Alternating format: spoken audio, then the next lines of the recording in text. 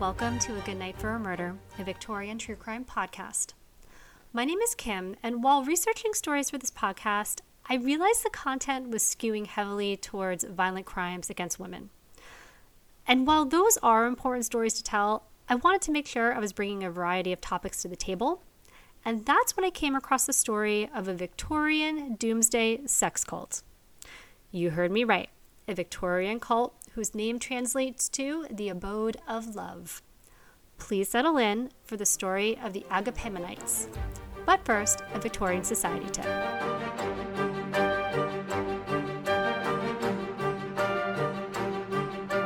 To us today, it may seem like the Victorians were morbidly preoccupied with death. But in reality, the Victorians lived alongside death. Of course they thought about it a lot. So much so that they developed an elaborate extended rituals and customs for every step of the funeral and mourning process. These rituals are what gave rise to what is called the Victorian cult of death, or a culture of death, that everyone was indoctrinated to.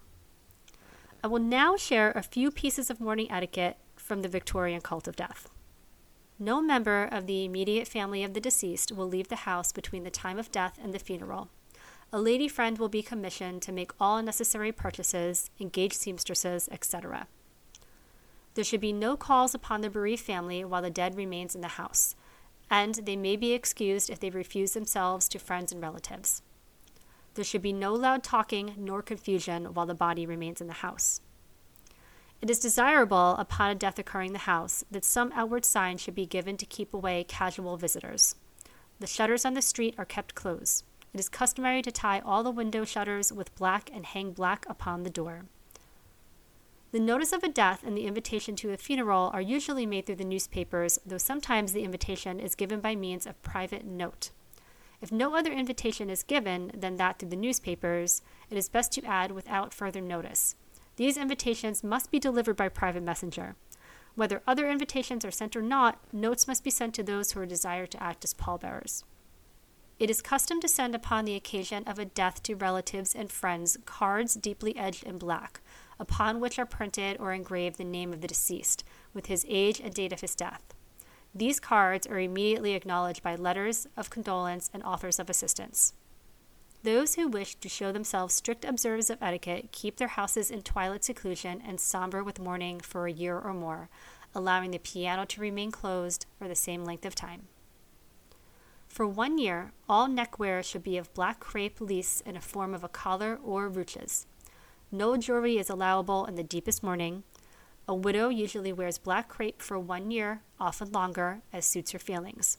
She lightens her somber black first by white collars and cuffs, then by gowns of black and white, or wears full silk or silk and wool. If you want to know more about the Victorian cult of death, including mourning customs, clothes, and why this was even a thing, I cover all of that in this episode's bonus content available exclusively through the butler and housekeeper tier of the Good Night for a Murder Patreon.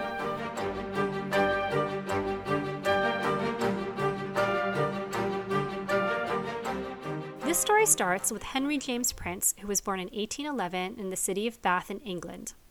His family seemed to be fairly well off, owing much of their wealth to the owning of slave plantations in Jamaica. I know we're off to a terrible start already.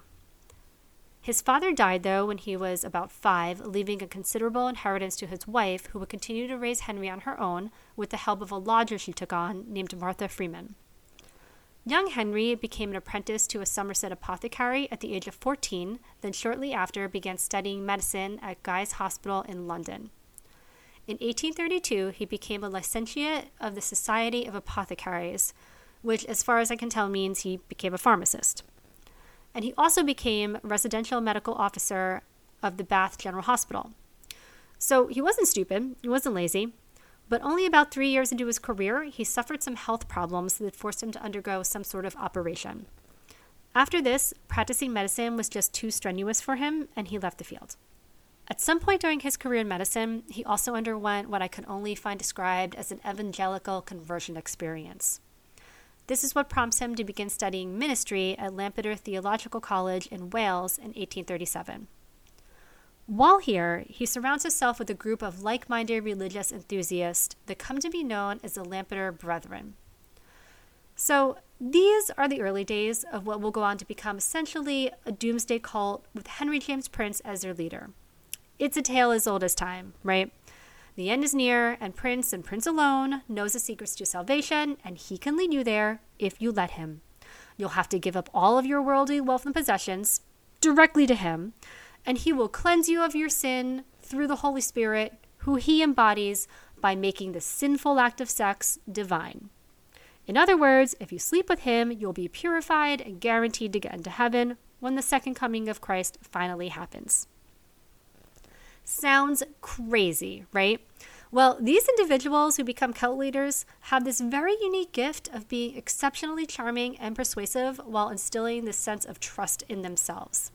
Fear of the unknown, just like today, is paralyzing to people. And if someone can convince people that they know all the answers, people will latch onto that and not look back.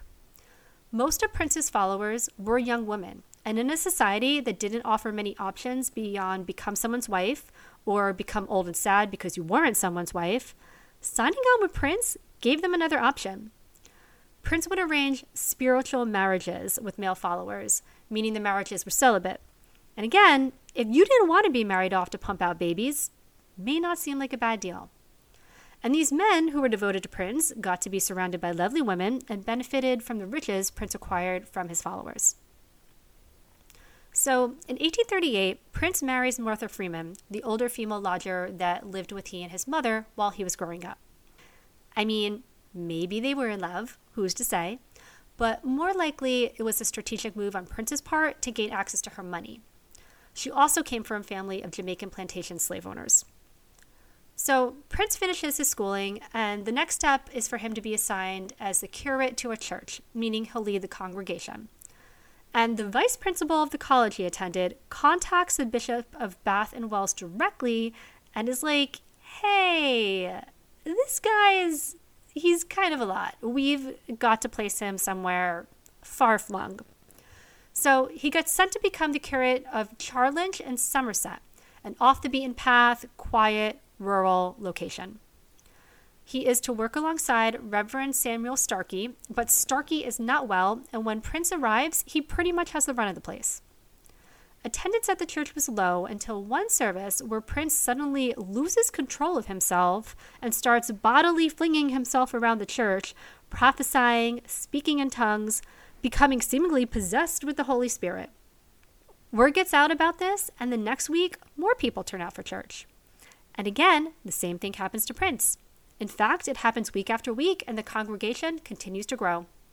Reverend Starkey, who is supposed to be mentoring and guiding the new curate, jumps on board himself and becomes one of Prince's most devoted followers. In fact, after Prince's wife Martha dies in April of 1842, Starkey says, "Here, marry my sister," which Prince does a mere 5 months later. So as more and more members of the congregation start to put their faith in Prince, he divides the congregation into separate services for men and women. Then he divides them again into the sinners and the righteous. The demographic of the righteous was mostly all wealthy or single women. By this point, most of the attendants had accepted the fact that Prince was in fact himself the embodiment of the Holy Spirit, and he was already contracting spiritual marriages amongst his followers. There was an investigation by the church, who did see fit to officially remove both Reverend Starkey and Prince from their positions. And now, while this did slow them down for a while, it did not stop either of them from quickly organizing meetings in a local farmer's barn so they could continue preaching.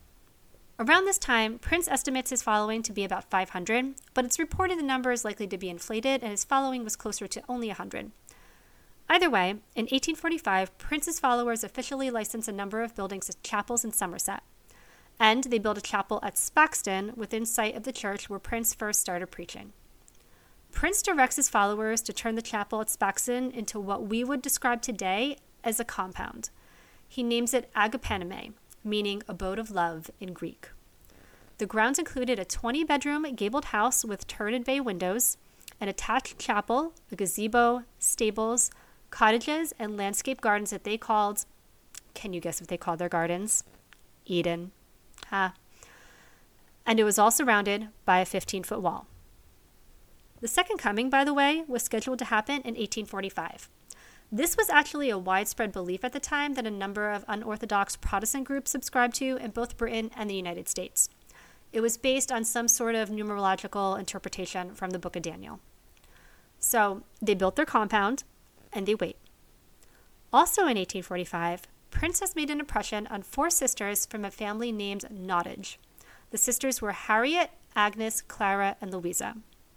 They all decided to travel to Agapemonites, where immediately upon arrival, Harriet, Agnes, and Clara were married off to 3 of Prince's leading clergymen. The 4th sister, Louisa, had not yet arrived. In true cult lifestyle fashion, the sisters were effectively cut off from their family and had not been allowed to contact anyone to inform them of their marriages, which all took place on the same day in July of 1845. Now, Harriet and Clara fell in line with life behind the walls at Agapemonites and reportedly lived happily in their spiritual marriages for many years. But Agnes quickly became disillusioned with the whole scene and wrote to her sister Louisa, warning her not to come. But Louisa ignored her and turned up at the doors of Agapemonites anyway. Prince welcomes her with open arms and puts her up in one of the cottages within their walls until he can find a suitable spouse for her. Meanwhile, the sister's mother, Emily, is beside herself, having effectively lost 4 of her girls now to whatever the hell is happening in Spaxton, and she sends her son, nephew, and son-in-law from another daughter's marriage to extract Louisa before it's too late. Despite everything about Agapemonites being designed to keep outsiders out, the 3 men manage to enter the compound and find Louisa, and they essentially abduct her. And she does not want rescuing. She fights and screams the whole way, and they bundle her off into a waiting coach and bring her to the brother-in-law's villa in London, where she repeatedly insists on Prince's divinity and expresses her will to go back. This is when her mother, Emily, has Louisa certified insane and has her committed to Moorcroft House Asylum in Hillingdon. The entire time she's there, she insists up and down that Prince is the holy reincarnation and God will punish them all for what they're doing to her, while she will be saved for remaining devoted. She spends about 2 years there, and then she escapes. Prince sends members of the congregation to try and meet her and bring her back to them, but she gets picked up by asylum officials first and is brought back to the hospital. Finally, Prince makes an appeal to the Commissioner of Lunacy, who declares Louisa to be sane, and she is released in 1848. Louisa then heads straight back to Agapemonites, where she immediately transfers all of her money to Prince, and then she sues her brother, cousin, and brother-in-law for abduction and false imprisonment. And she wins, plus damages. Louisa remains at Agapemonites for the rest of her life, though she was never married. Prince did use some of the money from Louisa to increase the height of the walls around the estate and purchase 2 bloodhound dogs to help stave off future kidnappings.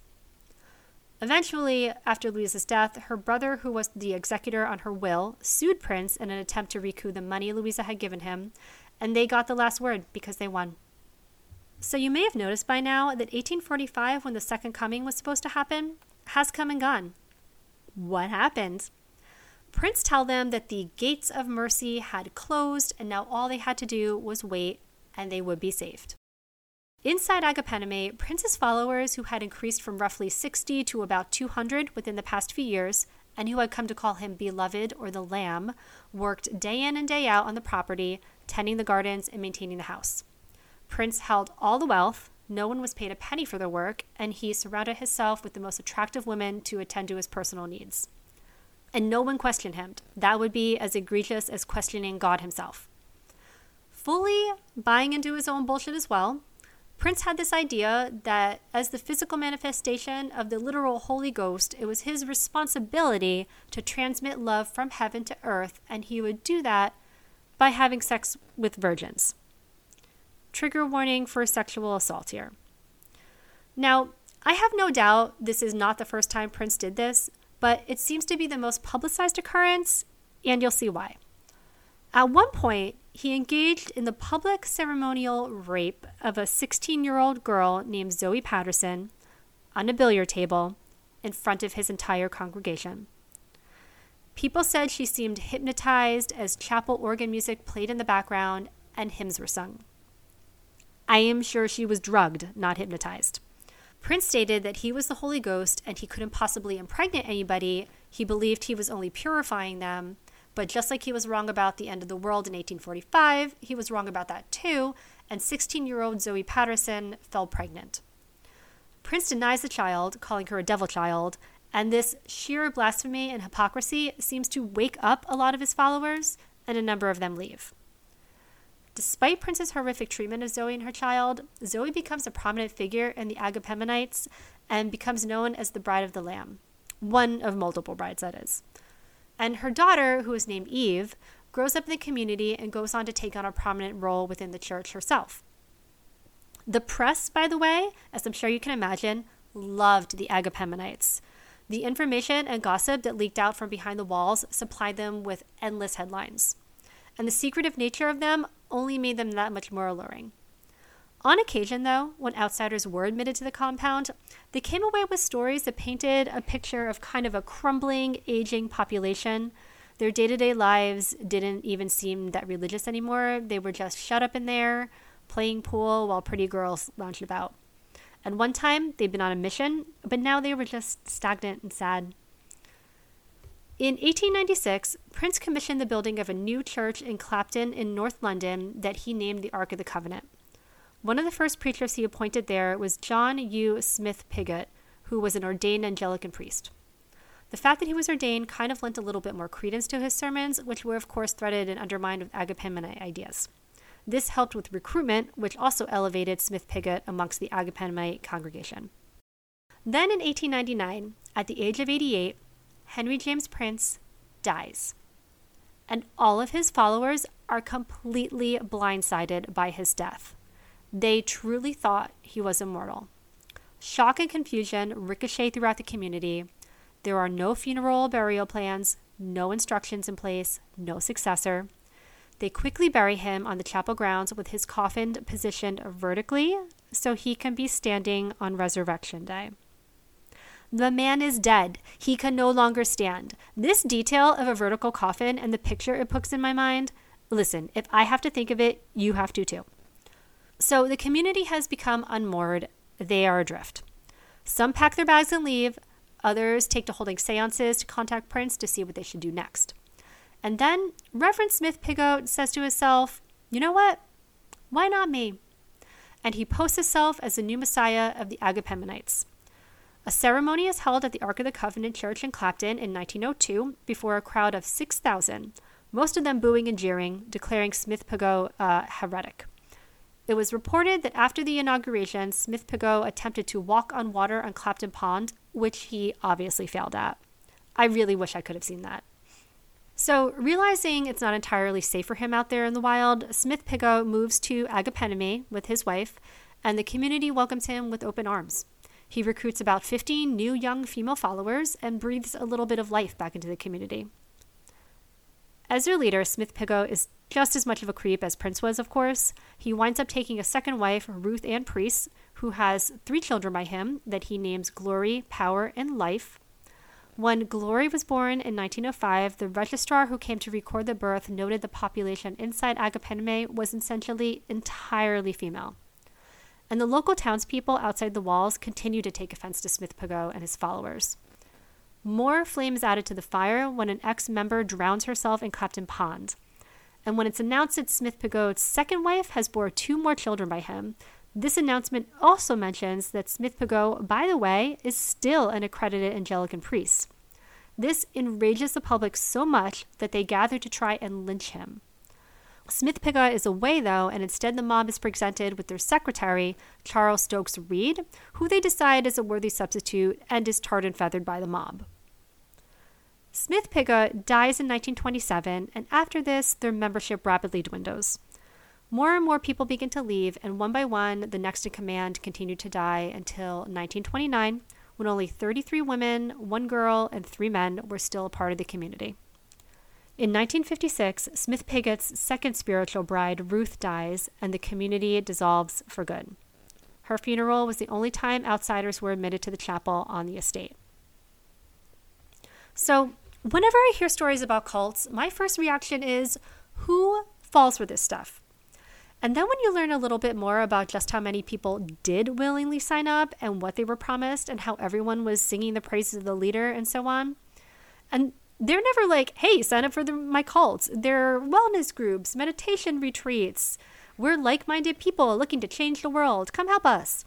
And in the case of the Agapemonites, Prince and Smith-Piggot were like, don't be afraid of dying. Listen to me. I can help. And these guys have silver tongues. They really make people feel like they have their best interests at heart. And for the women especially, young women in the Victorian era were a burden on their families, right? The goal was to marry off your daughters. In fact, a father would pay his daughter's husband for taking her off his hands. That's what a dowry was. Because women were burdens, we couldn't work really. We had to be kept. So, you got to unload these daughters ASAP. Better find someone just good enough or otherwise burden your own family for your entire life. Oh, also, you better have babies like it's your job, because it is. It's your job. So when Prince and Smith-Piggot were like, come stay with me, ladies. You'll be in a spiritual marriage. No baby making required. You'll live in a nice place. We have nice food. We'll just wait for the apocalypse. But don't be afraid. I talked to God and you're a good one, so you'll be saved. Just come on down. Yep, just sign over your savings to me so we can build this house. We have nice gardens. Come on. Or at least I imagine it went something like that. Now, I am in no way condoning or making excuses for any of these leaders. They did exploit a lot of people in some very disgusting ways. But it sounds to me like people lived there very comfortably and happily for a long time. If you want an interesting perspective on this, there is a book by the granddaughter of Smith-Piggot, whose mother was one of the illegitimate children fathered through the holy purifications that Smith-Piggot practiced. The book is called Abode of Love, Growing Up in a Messianic Cult by Kate Barlow. Kate and her sisters grew up at the Abode of Love in the 1950s, though by that time the group was very much in decline, and to young Kate it was just her home that happened to be a giant mansion with a bunch of old ladies living there. The old ladies were the last of Smith-Piggot's followers. She, of course, grows up to uncover the history of her family, and it's quite interesting. So what do you guys think? Do you think this was an opportunity for women to choose the lesser of two evils, or were they just all crazy? Or would you have yourself moved into the Abode of Love?